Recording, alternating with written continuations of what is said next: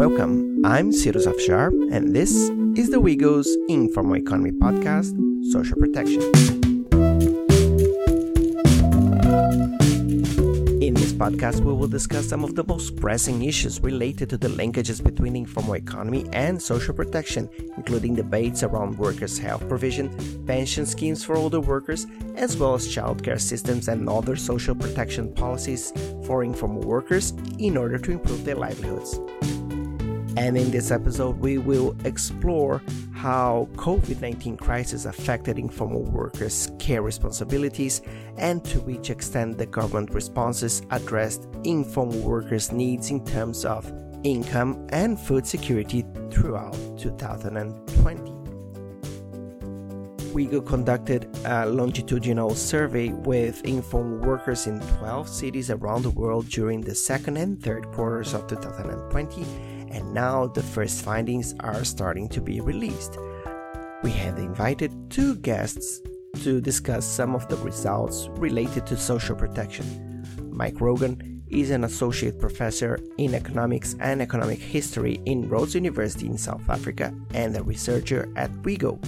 He co-authored a policy brief with Ana Carolina Ogando and Rachel Musier about the impact of COVID-19 on informal workers' care responsibility, paid work, and earnings. The other guest is Laura Alfers, who was also part of the survey research team. Laura is the director of the Social Protection Program at WIGO, and she co-authored a paper with Gilda Ismail and Marcela Valdivia about food and cash relief policies during the pandemic. Both papers draw from the international survey's findings and will be the object of today's episode. Without further ado, here's our talk with Laura Alfers and Mike Rogan. Laura Alfers and Mike Rogan, welcome to our podcast. Hi, thanks for having us. Thanks, Cyrus. Nice to be here. First of all, let's start with you, Mike. Before we get into the nitty-gritty of the survey, can you walk us through this project? What was the survey about? Where was it conducted? What were you trying to assess? Yeah, thanks. Well, last year around April and May, we really started noticing that some of the large organizations, including the World Bank and the ILO, were highlighting that this crisis was going to be particularly harsh for informal workers, which is, as most people know, are most workers in the world. And it's fairly unusual to have these types of organizations paying so much attention to the informal economy. So the message was clear that we were bracing for a really harsh impact on the lives of informal workers. So we started as a research group in WIGO, and we realized that there was a gap in our understanding, that we knew that the impact was going to be large, disastrous for informal workers, but it didn't seem that anyone was collecting information on how or on which groups of workers the impacts would be the most severe. So we decided to set up a study in 12 cities.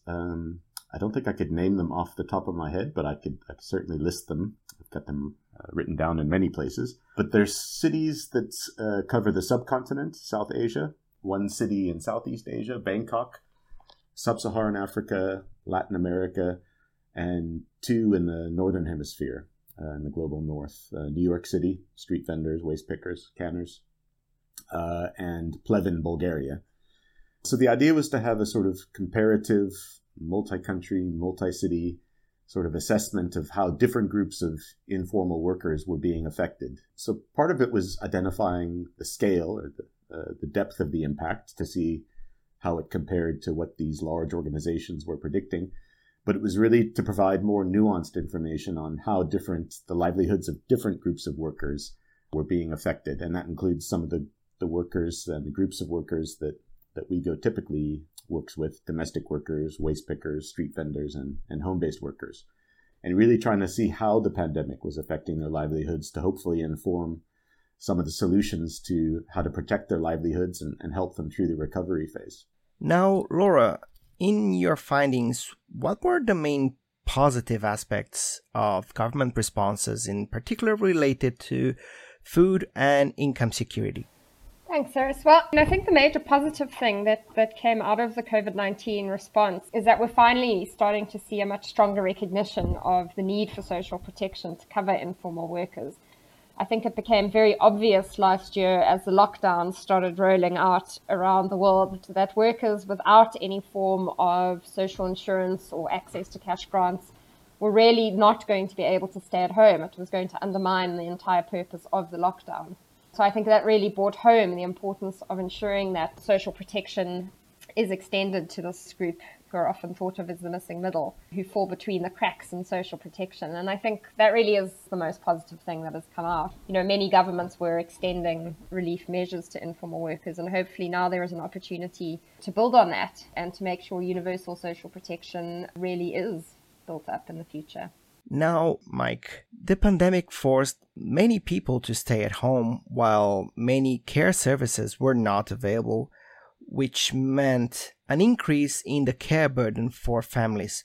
What did the analysis of the survey results show in this regard? Were you able to assess how much more time in relation to the pre-pandemic informal workers devoted to care responsibilities? And have you found any difference on care responsibilities according to gender? Yeah, thanks. That's a great question, and it's something that's been an issue in countries and studies done around the world. There's a certain cost when everybody's at home. More care work is required. So we worked alongside some other survey organizations to try and measure this, to see where this increased burden of care was landing, so to speak. So it was difficult with this type of research design to quantify the increases, but we used a series of questions that were used in a number of studies around the world to figure out which groups of people were experiencing an increase in care. So we haven't been great at saying how much more care, but just indicating which groups have reported spending more time on care. And similar to those other studies, we've broken it down into direct care and indirect types of care. So direct care refers to taking care of another person, for example, a child, an elderly person, or in the case of the pandemic, someone who's become ill. And then we distinguish that from indirect care, which are all the other types of things you have to do to support that direct care. So those would be increases in cleaning and cooking and other types of household activities. So what's striking is, and very similar to other studies that have looked at this, we found that a third of the women informal workers that we interviewed reported increases in direct care as a result of the pandemic, and about half of the women we interviewed reported an increase in indirect care since the start of the pandemic. And this compares to men. About a quarter of men and 44% of men reported increases in direct care and indirect care, respectively. So women reported a larger increases in both direct and indirect care than men. But of course, the key thing here is that this comes from pre-existing larger amounts of time spent on both of these care for women. So on top of the burden women had before the pandemic, larger percentages of women reported increases in care as a result of the pandemic relative to men. What was the impact of the increase in care on paid work? Yeah, and that's important to come right after the previous discussion, because that was highly gendered as well. So, I mean, just a minor technical point, we're not necessarily measuring impact here because we don't really understand the channels in which this works. But what we're talking about here is a convergence of several things at once that we're noticing are particularly gendered. So, for example, we see strong associations or correlations between the loss of work due to the pandemic, increases in care as a result of the pandemic, and then a number of negative outcomes for these same workers that have increased care and reported loss of work. And some of these negative outcomes are lower earnings, greater reporting of coping mechanisms which may erode assets, and particularly for women, we see a strong association between loss of work and increase in unpaid care work and greater levels of hunger in the household. So it's the case not just that women reported larger increases in unpaid work or in care work, but that also that these increases were correlated with some negative things such as hunger and lower earnings, and particularly a slower recovery of earnings. We were conducting the field work in the middle of 2020, so we were looking back at April as a point in time when most of the workers that we surveyed were in some sort of government lockdown. And then we were looking at their earnings several months after that in the middle of 2020 to try and get some sense if workers' earnings had recovered following those harsh government lockdowns. And unpaid care work and a loss of working days were all correlated with a number of negative outcomes that I've just described, but notably more for women than men informal workers. Now, Laura, the amount of social benefits provided by government in response to COVID-19 is often praised as an outstanding effort, but the findings of the survey showed a different picture. Can you tell us a little bit more about that?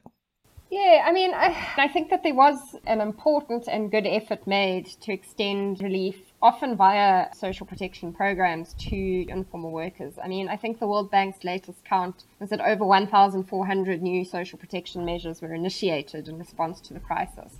And a not insignificant number of those were trying to reach informal workers. And I think that's important for us to remember. But it is true that the findings of our survey, do paint a much less glowing picture when you move from counting the number of new programs to actually looking at the quality of those programs. So, for example, we found that less than half of the surveyed workers in our study reported receiving relief in cities where governments announced relief measures, which was, I think, in 11 out of the 12 cities we looked at. And even where workers did receive cash or food or other relief, in the majority of cities, the amount of cash or food received didn't actually make a significant impact on the levels of reported food security. So although workers were receiving cash or food, they were still experiencing hunger in their households, and on a similar level to those who did not receive. There were some exceptions to this. In two of the Indian cities, Ahmedabad and Delhi, we did see that those who received food relief had lower levels of reported food security. So that is important to note as well.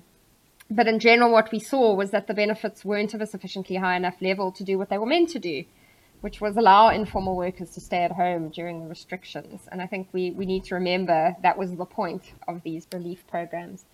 And perhaps that's not surprising if we think of the amounts on offer. In Zimbabwe, for example, it was a few dollars to compensate people for staying at home.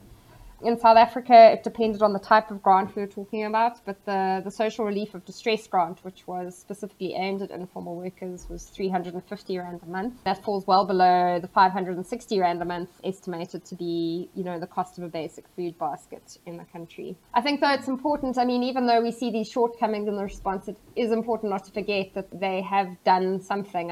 Even despite the fact that the grant fell below the food basket measure, there has been research to show how important it was for keeping a number of people from falling into food poverty. And we have, during the survey, heard stories of, informal workers using the grant money to restock their businesses to be able to carry on trading. So there have been important economic effects as well, in all likelihood. I do think, though, that what this means is that we really need to get the financing right in future. It's not only financing which plays a role in how effective these programs are, but certainly without enough financing, they are severely constrained in what they can do. What were the main barriers workers have faced to access relief benefits, according to the findings of the survey, Laura? Well, the main one across the whole survey, so the whole sample taken together, was lack of awareness of the benefits on offer, which I think tells you something about the importance of effective communication in the rollout of these sorts of relief measures.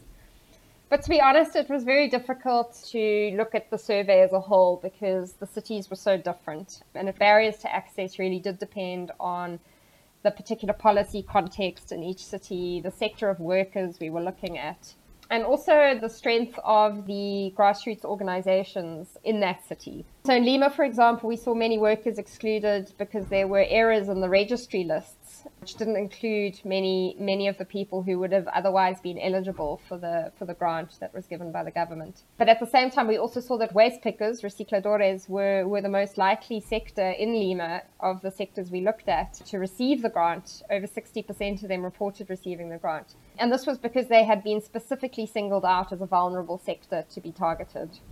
In Durban, on the other hand, we saw that waste pickers were the sector least likely to have received a cash grant, whereas over half the street and market traders had received a grant. Only 15% of waste pickers had done so. And their biggest barriers to access were the lack of identification and a lack of access to digital services, which I think also brings up quite a common barrier, and one that we saw across many of the cities was this use of digital technology to deliver the relief measures, particularly the cash. And I think in some cases it really did facilitate access. So, online applications, receipt of the grant through mobile money or through an ATM voucher. All of it did mean that, you were bypassing long queues at offices potentially, but it really can be a double-edged sword, particularly for very vulnerable groups of workers like the waste pickers in South Africa who don't have access to telephones, who don't have access to cell phones, who don't have access to the internet. And, that sets up a real barrier for those workers in terms of getting access to the grant. So ensuring that manual options are on offer, I think, is an important consideration. And I mean, in South Africa, ultimately, I think there were some manual options operationalized after the hardest lockdown, but it wasn't optimal that the application process originally was entirely online. Now, Mike, during the pandemic, households' income were severely hit, but then there was a second moment, there was a recovery. How did this recovery speed of earnings and care responsibilities vary according to gender?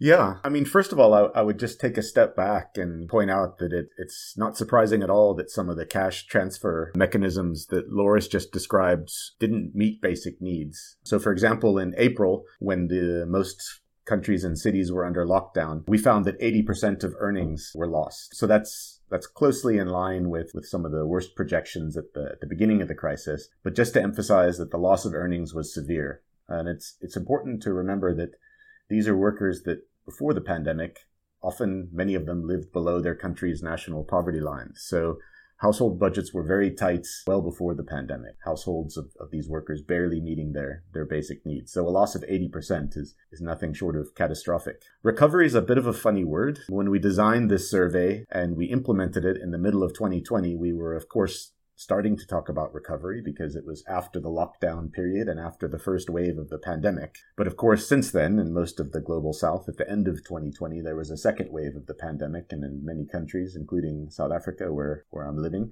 that meant another government shutdown. And we don't quite know what or when recovery, what it means or when it'll happen. But to the extent that we could consider the middle of 2020 some sort of partial recovery, in the sense that it was after the lockdown and after the first wave, we found that still 45% of earnings were missing compared to what workers were earning before the pandemic. So again, really important to remember that these are workers that were earning just around the poverty line, if not a bit below, in some cases a bit above. So a loss of 45% of earnings during some type of recovery period is still a great concern. And then we also found a link between increases in care work in the middle of 2020 and a slower recovery for earnings. So earnings in mid-year were still at much lower levels for workers who also reported an increase in care work. And this was particularly the case for women. It went right across the sectors of work: domestic workers, street vendors, home-based workers, and waste pickers. Women in all of these categories reported a much slower recovery if they were also indicating that they had increases in care work to which they were devoting some of their time. Can you tell us about the impact of pandemic on informal workers on their earnings? Yeah, I suppose one other thing I'd add is that as the pandemic has progressed, the reasons for lower earnings have changed a bit. Obviously, when we first went to the field, the main thing was that many workers had recently been locked down, not able to leave their homes. So, of course, the main reason for lower earnings was that they weren't allowed to access the public spaces. Most of the economy had shut down. But by mid-2020, we found that some of the main reasons for lower earnings was that supply chains had not recovered, demand had not recovered. Even if workers were allowed out of their houses, or even in some cases allowed access to the markets and public spaces where they'd worked before, the reasons for the lower earnings were shifting towards poor economic recovery overall. And when supply chains get squeezed, it's those at the bottom or the lower earning end of those supply chains, the most vulnerable parts, that end up taking the longest to recover. And that seems to be where we found most of the respondents in the middle of 2020, was their markets had not recovered sufficiently, which explains why they were earning roughly half of what they were before COVID. But we'll be going into the field again in June of this year, 2021, with an aim to try and figure out the rest of the story, what's happened over the 18 months since we first started experiencing this pandemic and how earnings have or haven't recovered for various groups of workers. Now, Laura, one interesting aspect in the survey is that you have found that grassroots organizations played an important role in providing access to relief for informal workers. Can you tell us more about what kind of role did they play? Yeah, I think it's probably important to point out that informal worker organizations have played multiple different roles in the relief response, from participating in consultation and dialogue to ensure that relief efforts actually did reach or attempt to reach informal workers, to assistance with selection and identification of recipients. So we saw that in Sierra Leone, for example, lists from government and trader associations were used as a second step in actually identifying beneficiaries. And in several countries, we saw informal workers actually playing a very integral role in the response. And then, we also often see grassroots organizations providing essential services to their members that amplify the impact of the social protection measures. And I think we saw that in Kerala in India, as well as in other countries. I think from our survey, the one sort of role of grassroots organizations that really stood out was this providing of last mile support. So really ensuring the connection between the benefits and the beneficiaries, and really working hard to establish more effective connections between their constituencies and the state benefits on offer and facilitating access. So, one of the first examples we saw was in Thailand, where the state announced a benefit for informal workers, but the application process was online. And many of HomeNet Thailand's members are sort of older workers who struggle to use online technology, and the organization really worked to ensure that they were able to make their applications and assisted their members with online registration.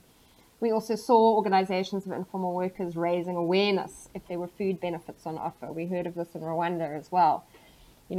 Calling their members and telling them that the benefits were on offer and to make sure that they were able to get the benefit when it was available. Also in India, organizations working with their members to overcome some of the myriad of documentation barriers that were put up in the relief measures. So, I think organizations can play a big role. I think that this last mile was what we really saw as a critical piece in our survey of ensuring that those benefits actually reached down to the people they were intended to reach. Were there any policies to support these organizations? What governments could have done or still can do to increase the outreach and impact of these grassroots initiatives?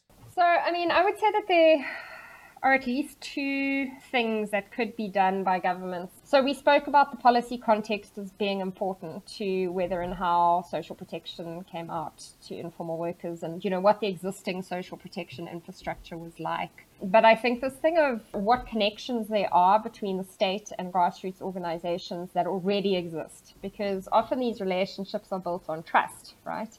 And it takes years to build up that trust. But if you have it, then it can be a really effective way of mobilizing relief efforts across the state and society. So, one thing to do would be to institutionalize spaces for consultation, engagement, and dialogue. So, it's not an ad hoc thing that the government is consulting with, say, grassroots organizations of informal workers, but there's a regular forum for engagement between the state and grassroots organizations about what is needed. And that's critical to building up that trust I was talking about. And then something that I don't think gets thought about enough is actually budgeting to support last mile service support into social protection programs. There is a debate about, with this last mile support, is the state not just offloading its responsibility onto grassroots organizations? I think that's a very valid point. I think it is complicated by the fact that grassroots organizations are often much better at reaching the grassroots than the state is. So, I think that there might be arrangements where if budgeting for that last mile support is included in state social protection programs, that might be one way of ensuring that work done by grassroots organizations is not necessarily unpaid work, that it is, that there are state resources going to support this work and seeing it as vital to the rollout of social protection benefits.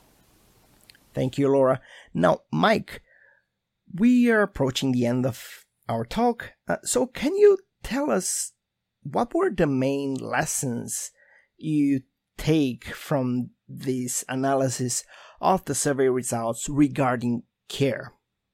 I think it's an important moment to reflect on that as well. When I think about the past year or past year and a half, it occurs to me that when we talk about work and the COVID crisis, we say things like furlough schemes, we think of unemployment insurance benefits, or we think of work-at-home contingency plans. And those are sort of three things that really don't apply to informal workers. So I think it's important to acknowledge that the sort of main ways we have of supporting workers through a crisis like this doesn't apply to the vast majority of the world's workers. These workers have really been left to fend for themselves, with the exception of emergency food and cash relief programs and some of the grassroots and measures taken by workers' organizations themselves that Laura's described. But a lot of workers fell right through the cracks here, and without the daily earnings on which they survive, were really put into difficulties that I think will take years to recover from.